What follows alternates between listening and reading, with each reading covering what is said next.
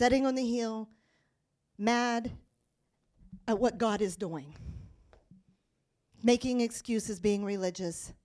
God, why are you sending me to these heathen people? Why are you telling me to do this? Why are you, and making excuses? Just kill me now, Lord. I'm done. I don't want to be here. I don't want to do this. And I'm not saying anybody's saying that, but what I am saying is we can look religious if we don't have the heart of God and we only have the picture on the outside. Jonah comes into a town. I'm a prophet. I'm preaching this word because I have to. But his heart wasn't the heart of the Father at that moment. Now, we pray that it ended up that way. Jonah's one book that kind of leaves us hanging. You're wondering, like, what happened to Jonah? Where did he go? What happened? Did his heart turn for the people? Was he excited that there was revival all over Nineveh? Did he finally get excited that their enemy turned and came to know Christ, or came to know God? Christ wasn't in the picture yet, but came to know God and repented of their sins. Did his heart turn into a heart of love for their enemy? Or did he stay hard-hearted and he was mad that he had to go do this? That he had to pretty much hands tied go to Nineveh, otherwise he's going to be killed by a big fish. All right, God, I'll do it. I'll do it.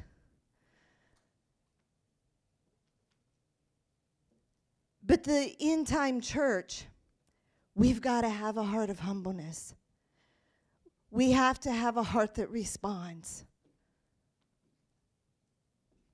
And the reason I bring it up is because these topics are such inner man topics that it's so easy to hide. That if we don't deal with it, nobody else knows.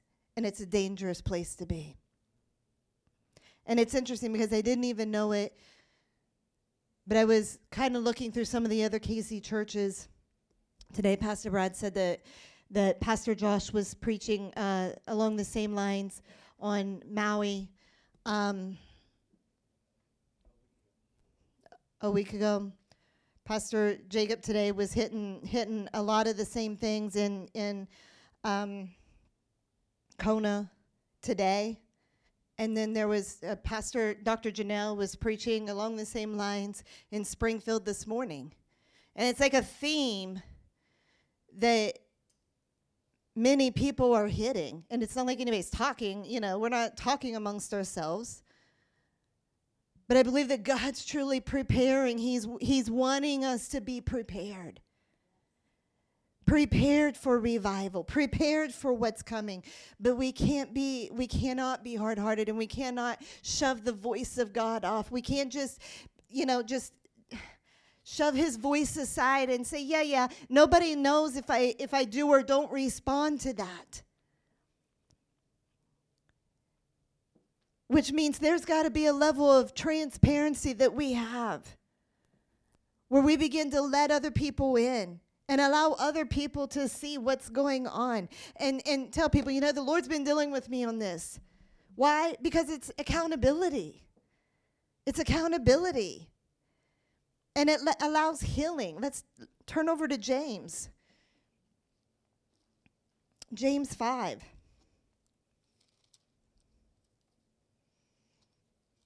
I already spoke a little bit this morning on forgiveness and how we're to go to our brothers and sisters if there's any type of an issue and not allowing that to fester, not allowing that to take root.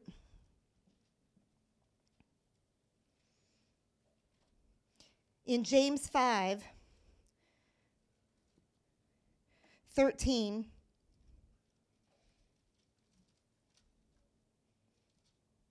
it says, "Is anyone among you suffering? Let him pray. Is anyone cheerful? Let him sing psalms. Is anyone among you sick? Let him call for the elders of the church and let them pray over him, anointing him with oil in the name of the Lord. And the prayer of faith will save the sick, and the Lord will raise him up. And if he has committed sins, he will be forgiven. Confess your trespasses to one another and pray for one another that you may be healed. The effective, fervent prayer of a righteous man avails much. But it says, confess your trespasses one to another. That what? That you may be healed. There's a reason for confession.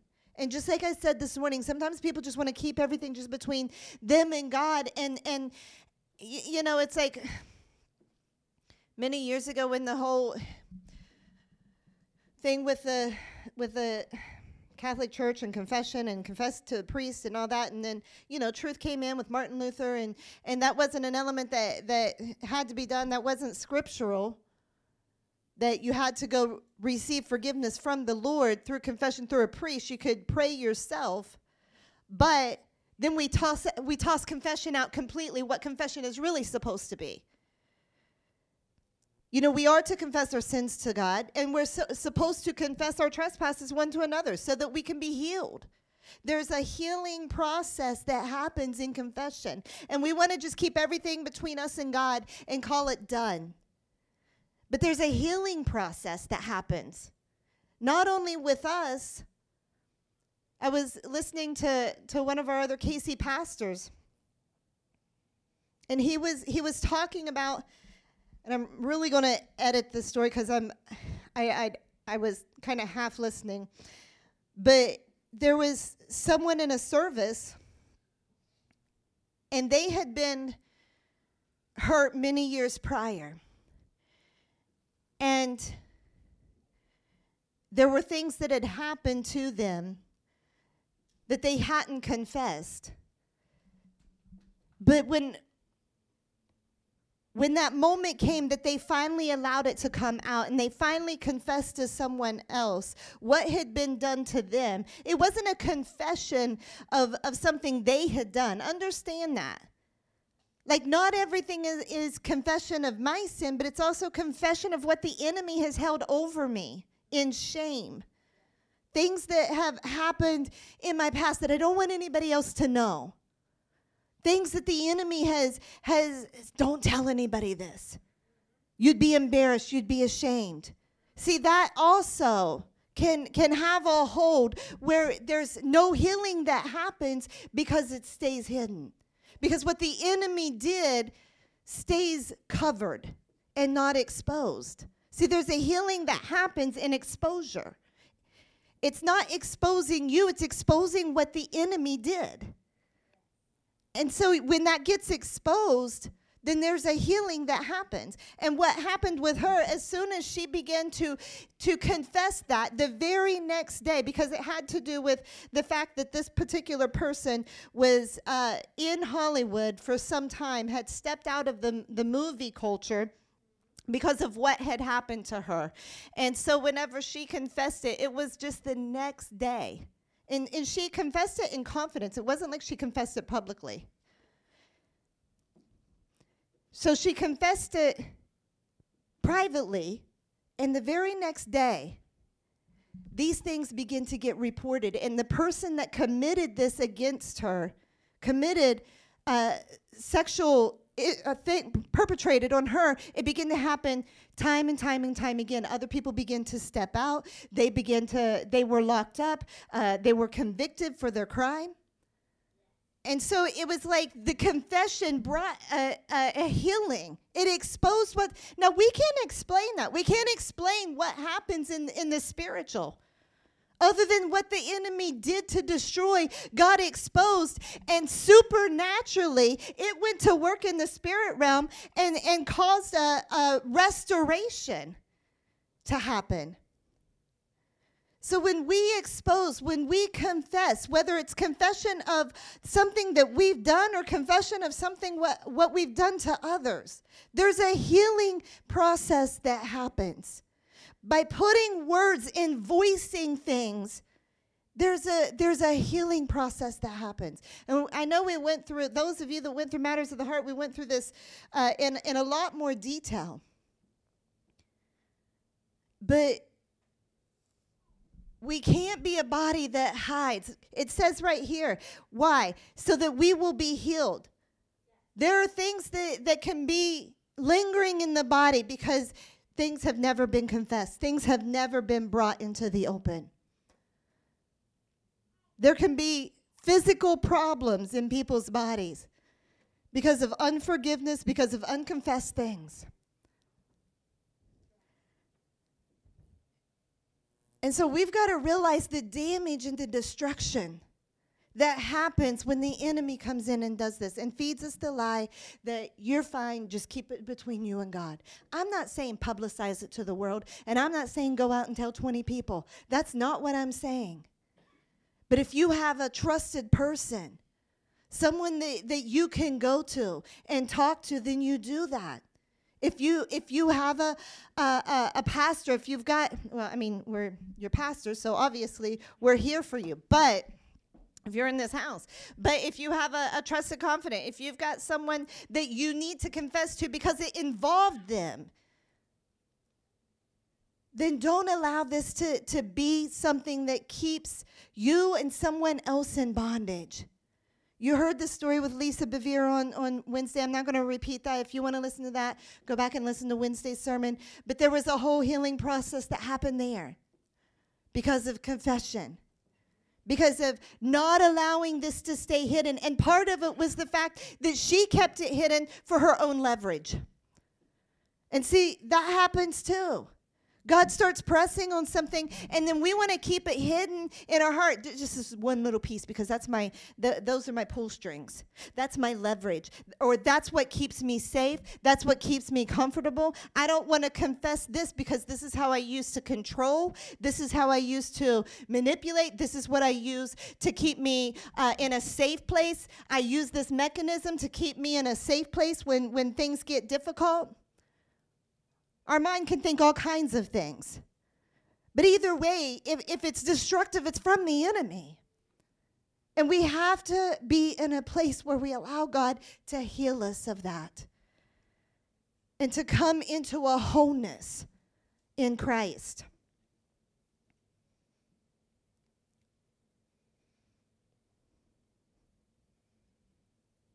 I talked a little bit this morning about how when we don't confess, then it releases us to the tormentors. It releases us to, or not releases, really, it keeps us in bondage to be tormented. And that's why when those things happen, there's a tormenting that happens to our souls. And then, of course, it can manifest in our body. And then it's tormenting our body. But it's a torment. And we just think that, oh, this is just me. It's just how I think. Or it's just, this issue that I'm having to deal with. But those things can be free just for the simple fact that I sit down and I confess and I allow someone in my life around it that I can trust that's going to give me godly counsel. Turn to Isaiah 61. Isaiah 61.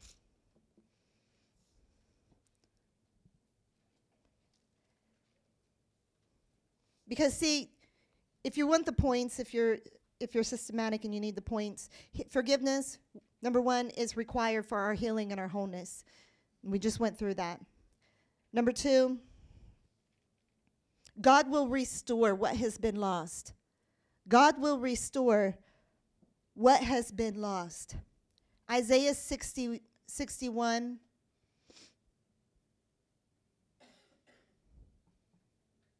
Let's just start at verse 1. The Spirit of the Lord God is upon me, because the Lord has anointed me to preach good tidings to the poor. He has sent me to heal the brokenhearted, to proclaim liberty to the captives, and the opening of the prison door to those who are bound, to proclaim the acceptable year of the Lord and the day of vengeance of our God, to comfort all who mourn, to console those who mourn in Zion, to give them beauty for ashes, the oil of joy for mourning, the garment of praise for the spirit of heaviness, that they may be called trees of righteousness, the planting of the Lord, that he may be glorified. He wants to restore. He was sent, Jesus was sent to restore. And it says that the whole reason to open prison doors, to bring healing, to give oil of gladness for mourning, to give us all of these things. He is a God of restoration. But you see time and time again throughout the New Testament, throughout the Gospels, Jesus wasn't going to people's houses, knocking on their doors and said, does anybody in here need healing? Who is he healing? Those that came to him. Well, what are altar calls?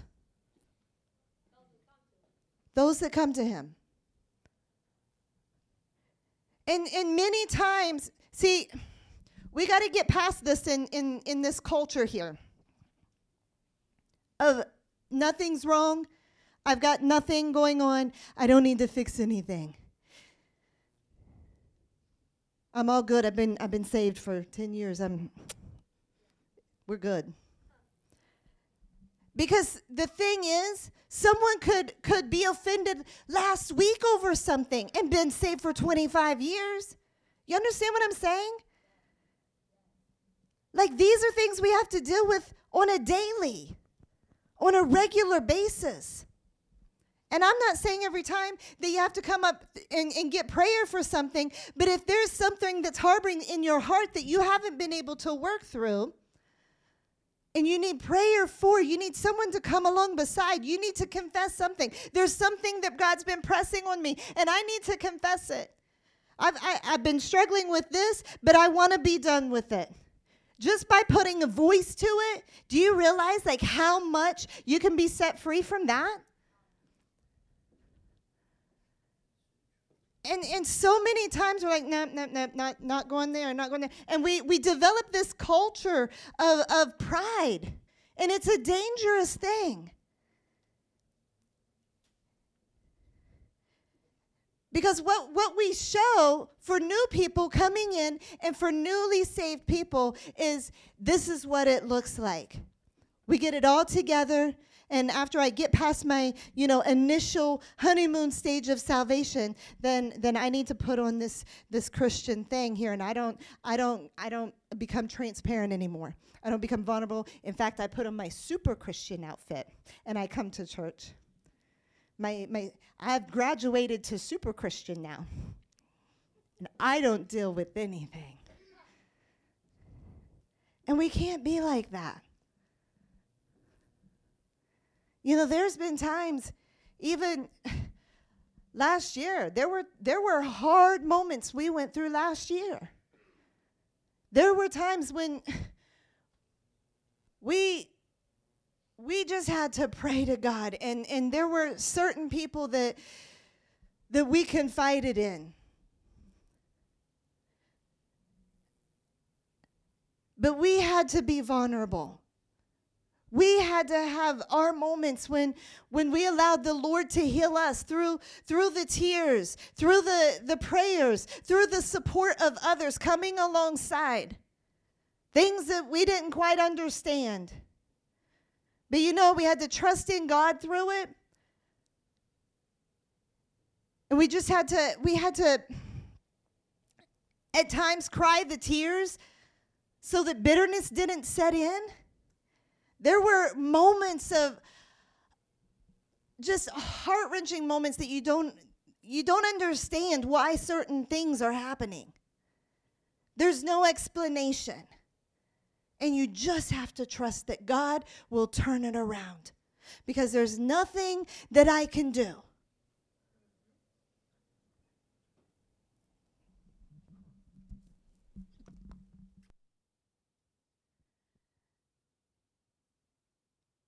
But along the way, can you turn this one up, please? But along the way, there are those that you can lean upon, just like iron sharpens iron.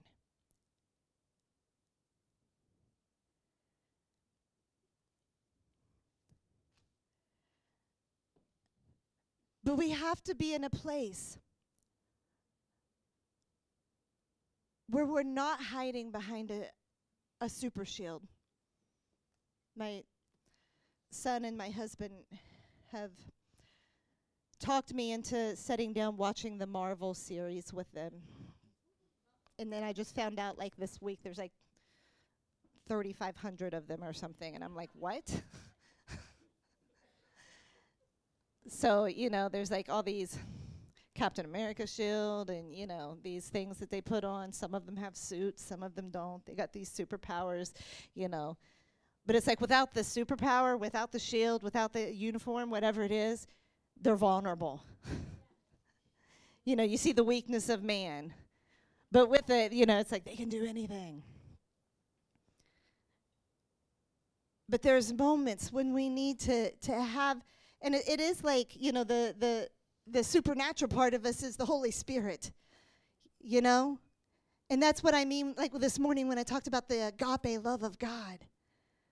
When you're in the place of, He gives you that love beyond what you can even imagine, beyond what you have yourself, because it's a love from God. There is no love like that in the world. And it only comes from God. And He sheds His love abroad in our hearts so that we're able to love beyond our capacity. We're able to, and I can't even put it into words. When someone can literally mistreat you and you have a love for them that goes beyond what you can do yourself. But you have to choose to step into that. You have to choose that I'm going to operate in the love of God. It's not something that just you feel and then go, okay, God, you've given it to me, so now I'm going to operate in it. It's you trust in faith that it's there, and I'm going to do what is right. And as you do what is right, and you do what the Bible says, and you do what His Word says, then it's like His love comes in, and it's like you'll weep with someone that just mistreated you. You'll love the person that just came against you. And what is it for? Well, first of all, it's for restoration, to help the healing, not only of you if you need healed, but of them. Because sometimes God calls you to show the love of His love so they can experience it. Because maybe they've never experienced that. Or maybe they've never experienced that part of the Father's love before. Maybe they've experienced provision and they know God from that angle, or they've experienced healing and they know God from that angle, but they may have never experienced the Father's love. Like unconditional love. Like, I love you no matter what. You can smack me, you can spit at me, you can accuse me, but I'm going to love you.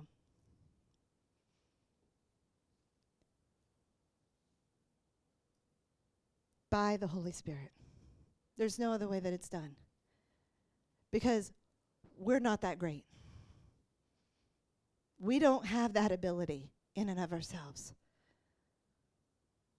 But God can give us that. Does anybody know what I'm talking about?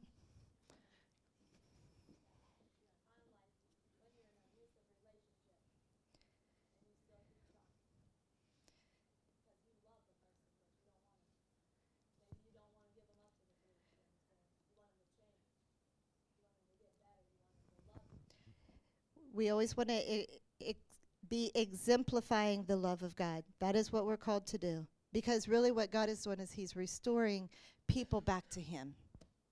He's restoring them back to, and sometimes that's see, we've got it messed up if we think, well, I'm not forgiving them because I don't want healing to come to them. That's a problem in our heart. Well, I just want to hurt them. I just want to push the dagger in and just twist it. No. God wants them saved. He wants them restored. That is a child of God too. And you have to think, They didn't necessarily have a life that was perfect when they were young. You don't know what they went through. There's things in their life you know nothing about. Why are they the way that they are? There's a story behind there somewhere. And so sometimes people do things that we don't understand, but then sometimes they're wondering why we do things that they don't understand too.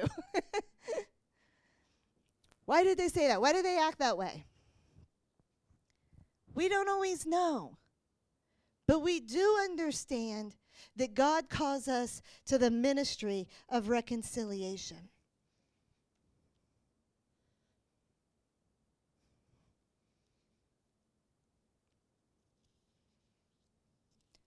All right, I'm moving on. Sorry, I'm just going where I feel to go. So, you just got 2 points for that. I want to talk about the concept of reconciliation and restoration. Because why we forgive because it's what God calls us to do, and it's the right thing to do. Jesus Christ forgave us. And we should only extend the very same things that he gave to us. So if we're going to shine him, then this has got to be part of the package. It's got to be part of who we are. We forgive because I follow Christ. So once we forgive, we realize that there is some level of reconciliation. But that level of reconciliation is dependent upon, and we were like, what's going on? Because the kids had been playing in the ball field, and we find out that Zane is like the most like laid back laughing child. He laughed at everything. And we're like, how did he get hit? Like he is the child that he's not a fighter, you know? And so anyway, we found out he had a black eye and been hit in the stomach. And what it was he was trying to take up for another child that was half his size. Like it was a smaller kid, but this kid, you know, he knew how he had more street smarts. Zane had been raised at home, you know, and didn't have the street smarts. So he was trying to explain to the guy, to the other kid that was his age but a little bigger, that he needed to be nice to this other kid and treat him kindly. And, you know, he's trying to reason like we would at home, you know, in that kind of a setting. Well, that's not the way this child was raised. You know, he was raised by fighting. And so, you know, he listened to Zane long enough, and then all of a sudden he hits him in the eye and knees him in the stomach. And I'm sure it took him completely off guard, because that was not what he was used to. And so we find out, and of course, you know, emotions are rising in Mama Bear a little bit, you know. I was like, what? But to watch him go through that process of forgiveness, because when we got home that night, I heard him in there crying, and I'm like, you know, my heart was breaking for him, because I'm thinking, he's hurt because he just got hit, and he, you know, this is the first time that anybody's like acted like they didn't really like him, you know. And I go in, and he's crying for the other boy. He was crying because he was like, Mom, if this kid, if that's how they handle things, then what's going on in their home that's making him respond this way? That he, you know, this must be what he's seeing at home. And his heart was breaking for the child. And I was just like, wow, because, you know, me, the mom, I'm still like ready to like defend and guard and fight myself, you know. And he was like pouring out love. The next thing I know, the next time we went to the park, there goes Zane buying this kid a Coca-Cola and giving him a Coke, giving him some gum. And that kid had no problem with Zane from that day forward. From that point, they were fine. The rest of our time in Hana, that kid had respect for Zane. But he won him over, not with fighting, but with love. And he went and just gave him a Coke and a stick of gum. And from that point, it was fine. But his heart remained pure and clean through it. his heart remained in a place of being able to allow God's love to flow through him. So doing good for someone, it changes our heart. It changes our heart. Reconciliation is also progressive. If you're working towards something, it can continue to increase as long as both parties are being able to work through things and the trust is being developed and continuing to develop. Now, if you're 2 years into it and the other person has built up trust and they haven't given you any reason not to trust, but you're still having a problem and it hasn't progressed at all, then you need to check your heart and your level of whether or not you're actually forgiving and reconciling. Because if they've shown every means needed and you're not budging, you're not moving, then it's an issue on your part. But reconciliation is progressive. It's progressive. It takes working together. Just because, let's say, for instance, someone has stole your wallet, stole something out of your car, whatever it is, you gave them a ride, and they stole something. Now, obviously, you've got a trust issue with that person.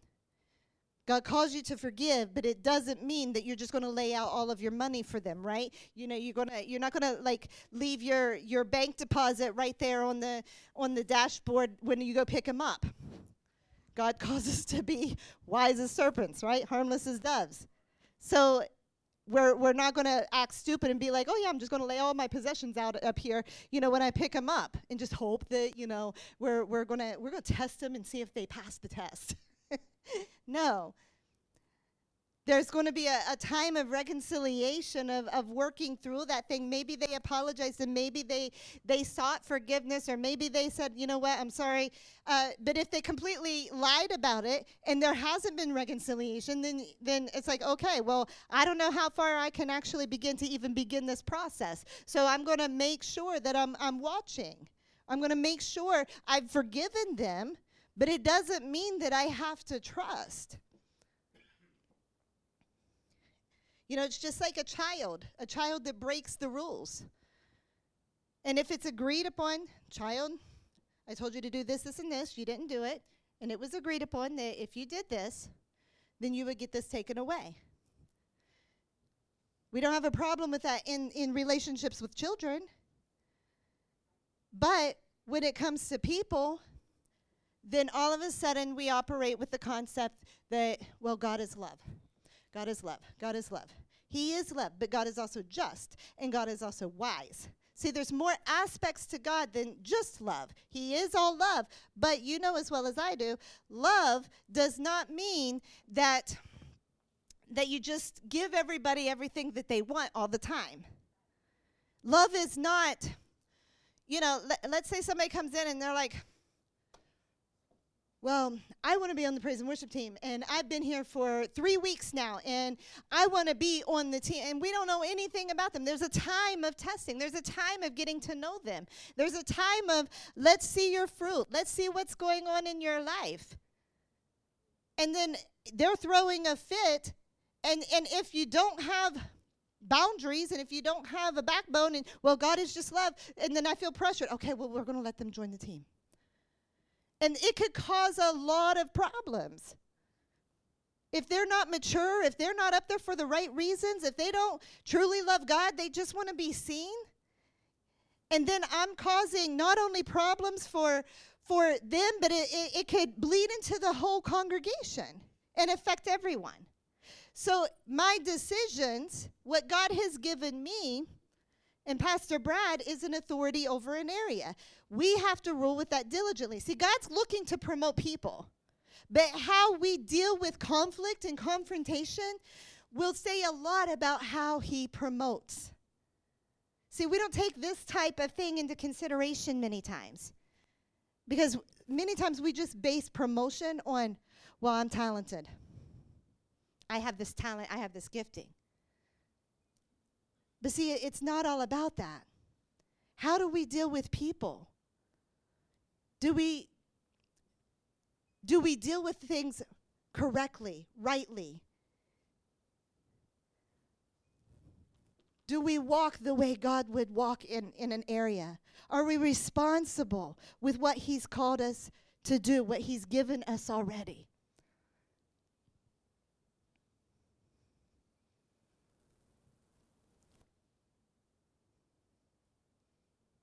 Now, restoration, like I said, reconciliation is progressive. Restoration means to restore everything back to the original state or even better.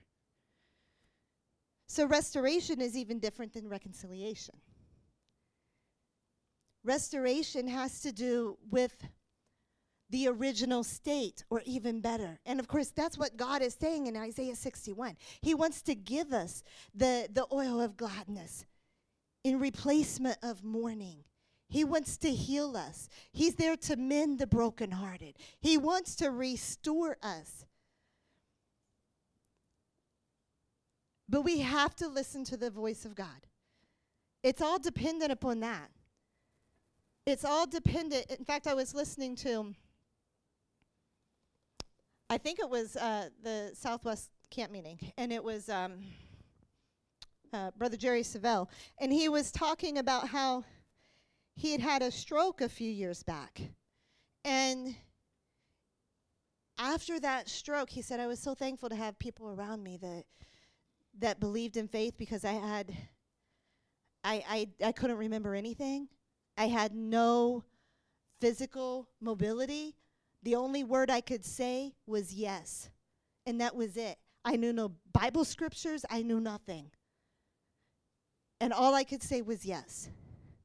And so they were giving him, this long period of time that it was going to take for him to recuperate. And he would, you'll probably never preach again. And so he was dealing with this, but his family was standing in for him and praying for him. And it got to the point when he finally, it was like I knew in my spirit, he said, that if I could get home, I would recover. But he said I still couldn't talk. I still couldn't say anything. And so he got home, and he loves old cars, like he has car collection, motorcycle collection. And so he got home, and his granddaughter had been working with him with things with his mobility and being able to work with his hands again, just like from stage one. And he still didn't have full mobility in one side. So he was walking, but he needed to lean on something on one side because he still couldn't walk. And he was like, I just prayed in tongues a lot because I could still pray in tongues.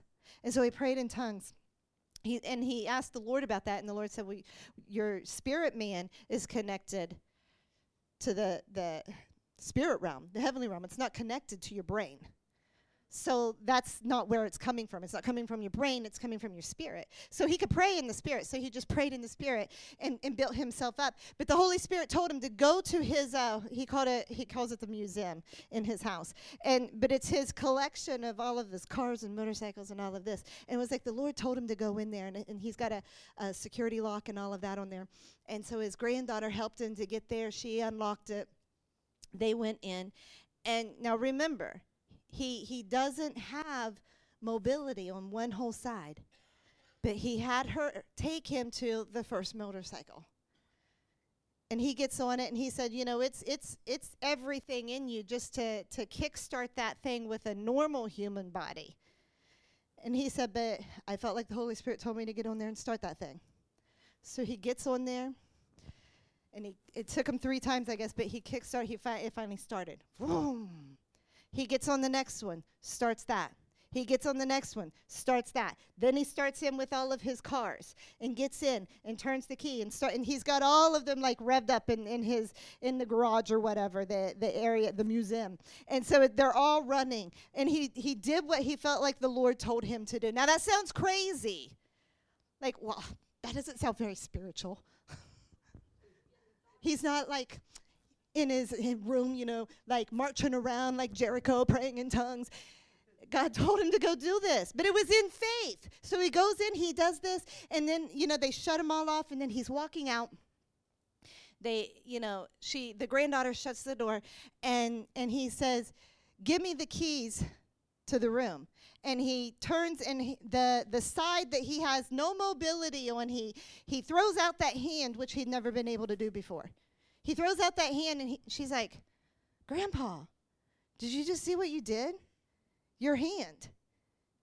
And so then he said he began to take more steps, and that side was healed. He was able to walk completely. And as they walked toward the house, his language came back. And it was being obedient to the Lord. And it was like a miracle happened. Why? Because of the voice of the Lord. Because he was obedient to what seemed crazy, what seemed natural, what seemed like, what's that got to do with my healing? And sometimes we'll be like, well, what's that got to do with me? Well, why do I have to do that? Well, why do I have to confess that? Well, why do I have to talk to that person? Well, why do I have to ask for forgiveness? Why do I have to? And we'll do these things. We don't know why, but if the Holy Spirit tells us why, do you want to stay in bondage or do you want to be free? Do you want your miracle or do you want to stay where you're at? We've got to be obedient to the Holy Spirit.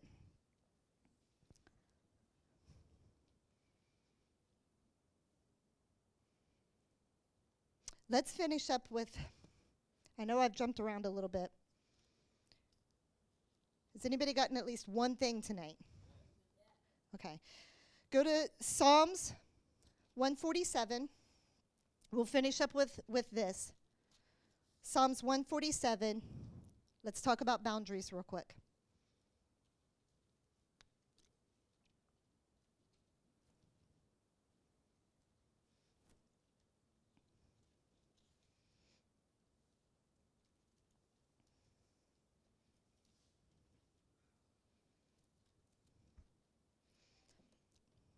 Psalms 147.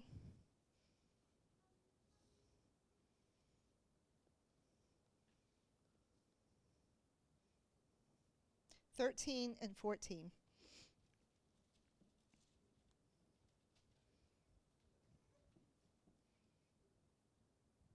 For he has strengthened the bars of your gates. He has blessed your children within you. He makes peace in your borders and fills you with the finest wheat. You can see a picture here. He's talking about this city, the Zion. Of course, Zion is used oftentimes for the church. But he's talking here, gates, bars, boundaries, borders. This is a picture of there's blessing within your borders. Your children are blessed within your boundaries, within the gates. You see, there is such a thing as having borders that protect, borders that contain the blessing. Think about it. When God created earth can only, it's in the shape of a globe, right? The waters can only go so far, right? The land is cut off at a certain point. Those are boundaries. Those are boundaries God put upon the land and upon the water, upon the sky. He separated the water from the skies. Those are boundaries.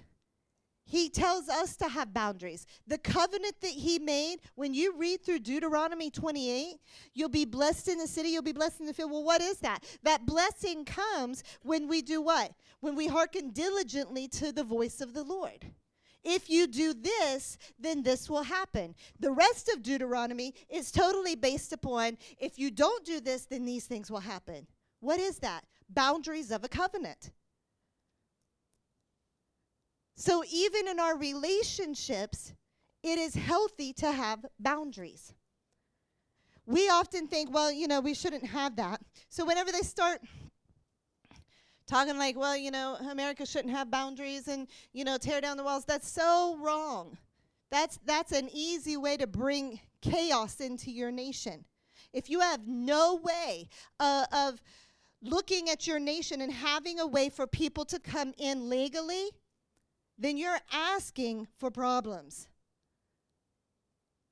And you ask anybody if they just allow that to happen in their home. Well, no. I don't just let like whoever off the street come into my house at any hour of the night. Like whoever wants to just come in and sleep in my bed, like Goldilocks. No. Nobody does that. But we expect our nation to be like that. Anybody that wants to come in and use my stuff and eat my food and, 20 people ended up here because they went out and told everybody that go to that guy's house. They don't care. They leave their door. In fact, they've just taken their door off. It's just an open door. You can just walk right in and you can eat out of their refrigerator. We don't do that for ourselves. All right, let's get off the politics. We'll take it back to the Bible. All right, boundaries. So we're to have boundaries in our life. It's a protection system for us. It's to protect us. The covenant is a protection of our relationship with God. If there was no covenant in place, then we would have no promises to rely upon.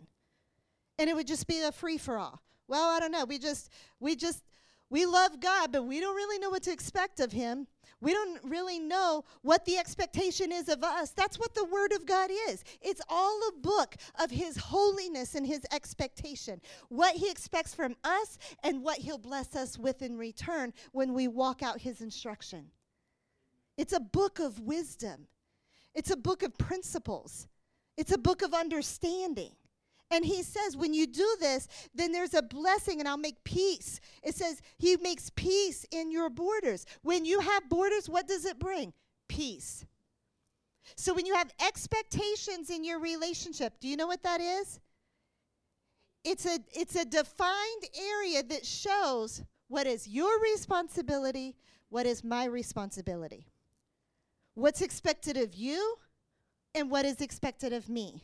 In our defined terms of our relationship.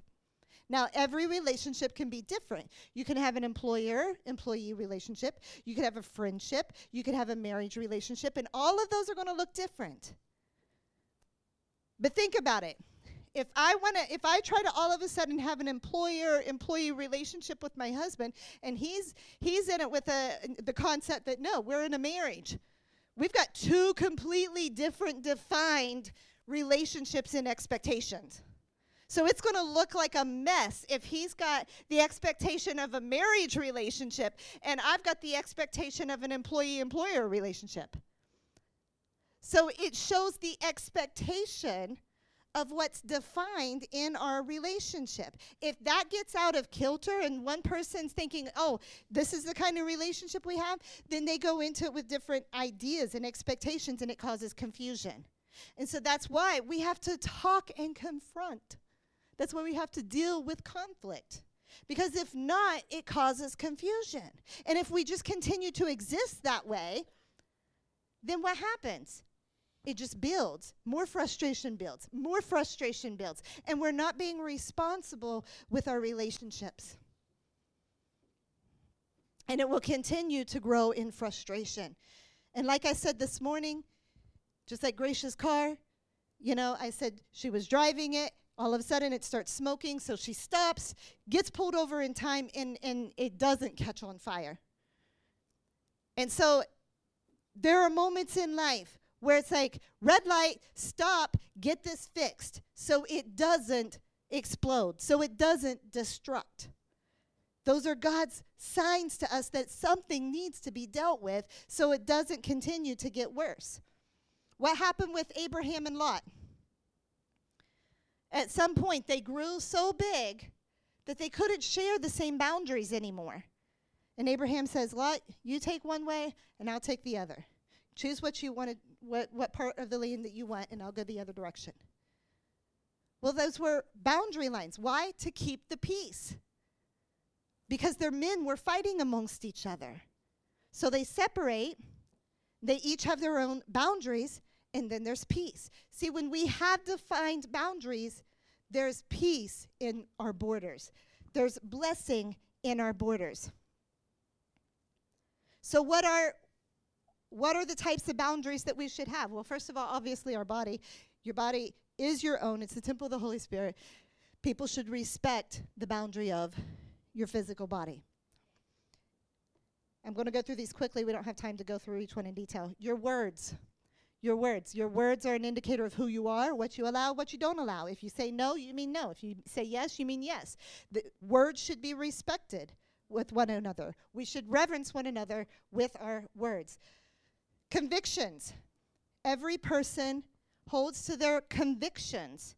We should honor that with one another. If someone has, in fact, the Bible talks about that in Romans, if somebody has this conviction and this is what they feel that their conscience is saying, then you don't need to go against that with them because it causes them to sin. If they choose to walk it out with you because you don't have that same conviction, but for them it's sin because their conscience is telling them otherwise. So their convictions.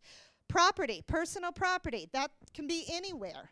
That can be your home, your car, whatever is personally belonging to you. When you come in and you sit down in a seat, it's against your boundaries if somebody decides to come over and sit on your lap.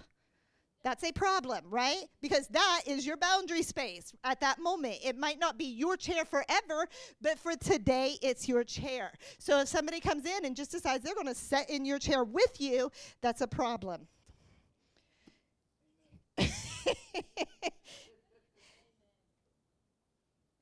And I've used the bathroom stall as an example too. Like when you go into the bathroom, that's your stall for the time being. That's no one else's stall but yours. We know sometimes kids have a problem with that. So they get and they try to get under the door. All right. And emotional. We respect one another. I'm not saying that every time someone has an emotion that you have to cater to that. But what I am saying is you don't abuse people emotionally. So when we come to a place where we're not defining the terms, where we're falling into an area where there's a problem with the relationship and we're not dealing with it, we're not confronting, we're not dealing with the conflict. See, conflict is not a bad thing. Conflict can actually cause us to grow. If you've ever dealt with conflict with someone and then come out on the other end and you're better, it's like you've grown through that. You've been stretched and your relationship is deeper because of it. And it can also reveal things that you might need to deal with or they might need to deal with. And so it's causing growth.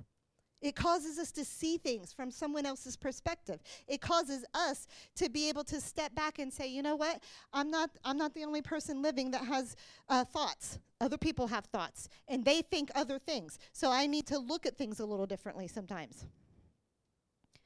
So conflict is not always bad. And see, that's the thing. We've got to realize that conflict, just because there's conflict, it doesn't mean that it's a bad thing.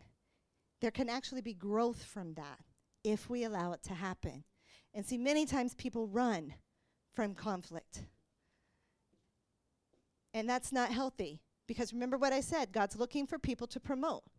But if they always run from conflict, how are you going to be promoted? Because if you can't handle your own situations, how are you going to handle it with other people below you? So you've got to be able to address conflict in a healthy manner. I don't mean like blow up at everybody and say, well, I dealt with it. No, in a godly way. In a godly way. Conflict does not mean you rise to the top and say, this is how it's going to be done. Everybody listen to me. That's not dealing with things correctly. So we do walk in love. And if you're over something, yes, you get the last determining say because you've been given the authority over something. But it doesn't mean that you don't listen to other people. It doesn't mean that you don't hear where it is that they're coming from. That's the love aspect of being able to listen where someone else is talking. Maybe they see something from a place that you haven't seen it yet. So dealing with conflict is being able to be matured through that.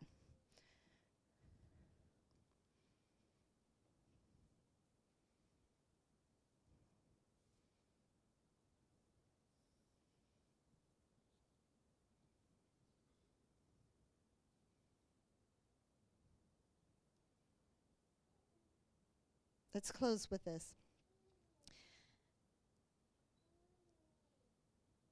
Even when we understand, Minister, you can go ahead and come to the keyboard. Understanding that there are boundaries that we have to set, but we also have to realize that we have to respect other people's boundaries as well. It's not all about you respect me, my boundaries. And I know nobody here is thinking like, well, yeah, I overstep people's boundaries all the time. So we really have to stop and think about this. Like, am I overstepping people's boundaries? You know, even social boundaries sometimes. I mean, you ever had that person where they just like, they want to talk to you like this, and they're like right on you, and you step back, and then they step forward, and they just keep following you, and it's like this social awkwardness. It's like, am I encroaching on someone else's boundaries? Am I encroaching on, you know, am I respecting their yes or their no? Am I respecting their voice? Am I respecting their authority, their personal space, all of these things? But then you also have to think about the understanding when it comes to what I'm responsible for. Because if boundaries are dealing with expectations and what I'm responsible for and what you're responsible for, we have to understand that we're all responsible for our own feelings, our own emotions, our own attitudes, our own reactions. So that means I can't look at someone else and say, you made me do that. That's manipulation. You are responsible for your reactions. You're responsible for how you respond. But you just made me so mad I did this. It was still your choice. You made me feel. No one can make me feel anything if I choose. Understand? I'm not saying that we don't get hurt through things, but it's still my choice how I deal with that.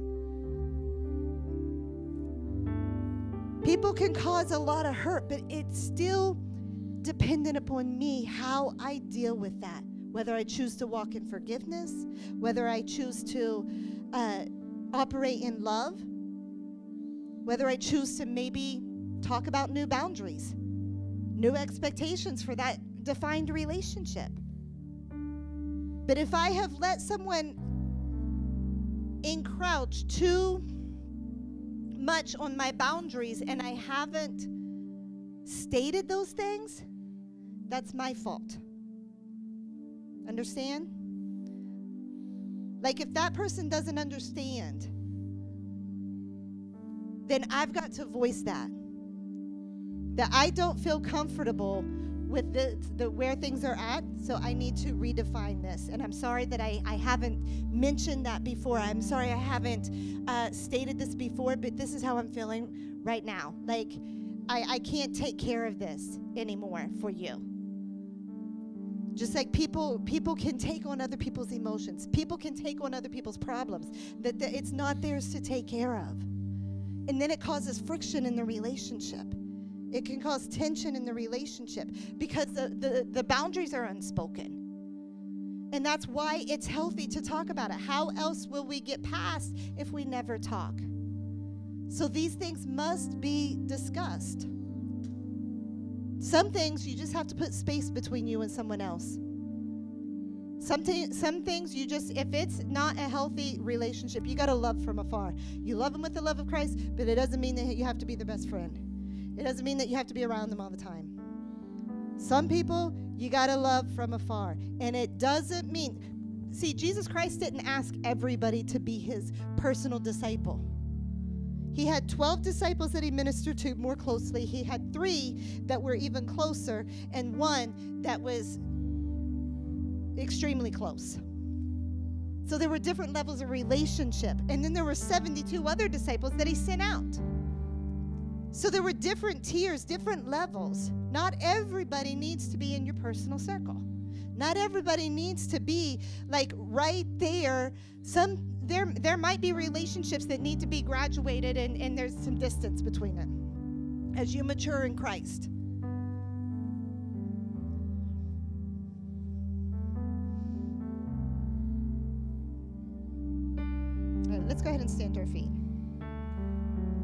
You're responsible for your choices. You're responsible for your talents and your giftings. How you handle your talents and your giftings, we'll all be judged for that. When you look at the parable of the talents, what God had given to each one and how they handled it, God judged them how they handled their talents, how they handled what was given to them, their assignments, our desires, our passions, our emotions. We're responsible for all of those things. We can't blame other people for those things. I can't blame anyone else for my calling, my talents, my giftings. I'm responsible for nurturing that. Well, they didn't open a door for me to be able to do this. No, that's on me. I have to believe God for things. I have to have a relationship with the Lord where I'm continuing to get better. But it's no one else's fault. I can't blame anyone for those things. So I have to look at myself. Say, okay, what do I need to do, Lord, in order to grow in this in you? I hope those things helped a little bit this evening. Because really, it's all about peace. I know it sounds like the title is like conflict, dealing with conflict. But why? Because those things bring peace within our borders. If we'll understand the principles of God, then it brings peace within our borders. So we can't run away from conversation, from conflict, from being able to approach someone, forgive, be vulnerable, be humble, be ready to grow at all times in the Lord, not running from these things, but saying, Lord, I'm on your potter's wheel, doing me what you desire to do, not what I desire right now. See, that's a sign of maturity too. Not, Lord, here's my prayer list. God, how do you want me to change? God, what do you want me to do? What do you want out of me? How do you want to grow me? That's where we all need to strive to be in our walk with Christ.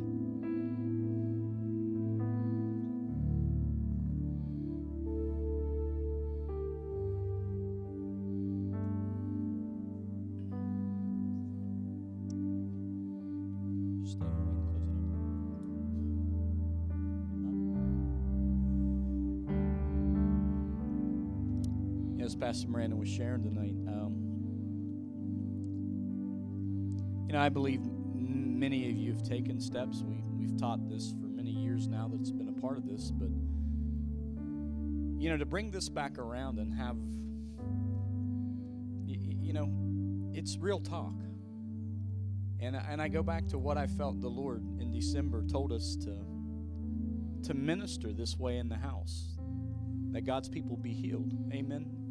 And we get into next month, and we're going to talk about healing. We're going to start in a series of divine healing. But when the Lord said, when there was a pause put right after the Freedom series about, and the Lord checked me, teach and preach this. We hadn't done it for a little while, and it's so that we're secure as believers and as Christians, amen. And because listen, I promise you one thing: if you've taken the steps to be free of offense, there's plenty of people around you that aren't walking free of offense. Period. Like I said, if there's one thing that we've seen in 12 years of ministry, it's the one thing it's the bait that the enemy will put out there. And so many people are taken away from the plan of God because of a hurt, a pain, something that's happened. And it's very real. It's very real. As Pastor Miranda was sharing tonight, I remember when I was in my 20s, God was dealing with me in the area of offense and hurt and just just junk. It's normal. It can be normal things in life. And I remember drafting a letter to both my mom and dad. My mom and dad both have passed away. And I was just, what I did was I realized even at that point, what I was doing was I was releasing myself of any past hurt or past wrong with even within my parents, something that happened that, wasn't their fault. And I'll never forget that. My dad doesn't call. My dad, son, I got your letter. Are you okay? That was my dad's response. And I said, yeah, Dad, I'm okay. He said, I want to thank you. That meant a lot. And I'd sent my dad a picture, and on the picture was a poem, Don't Quit. My dad was going through some tough times at that point, and I remember that moment, that it was that moment in which I realized that I was walking in some unforgiveness, just like what she had shared in that testimony in her story, Lisa Bevere. You can be free. Listen, tonight, you can be free. You may have to walk through some things that sometimes, man, it can look like it can look like you're going into a tunnel with no lights. I don't know if you've ever done that. The rail trail. I remember one time when my bike light went out in the middle of the tunnel. Oh boy, I jumped off my bike and I pushed my bike out of the tunnel because it was a half mile long. It's not fun to be in a dark place with no light. But I'm going to tell you tonight that the Lord can, His light can come into you, and you can be at ease knowing that you can be free of hurt, you can be free of offense, you can be free. Amen. Whom the Son sets free is free indeed. Whom the Son sets free is free indeed. I think about, where does my help come from? It comes from the Lord, the maker of heaven and earth. Amen. My help comes from Him.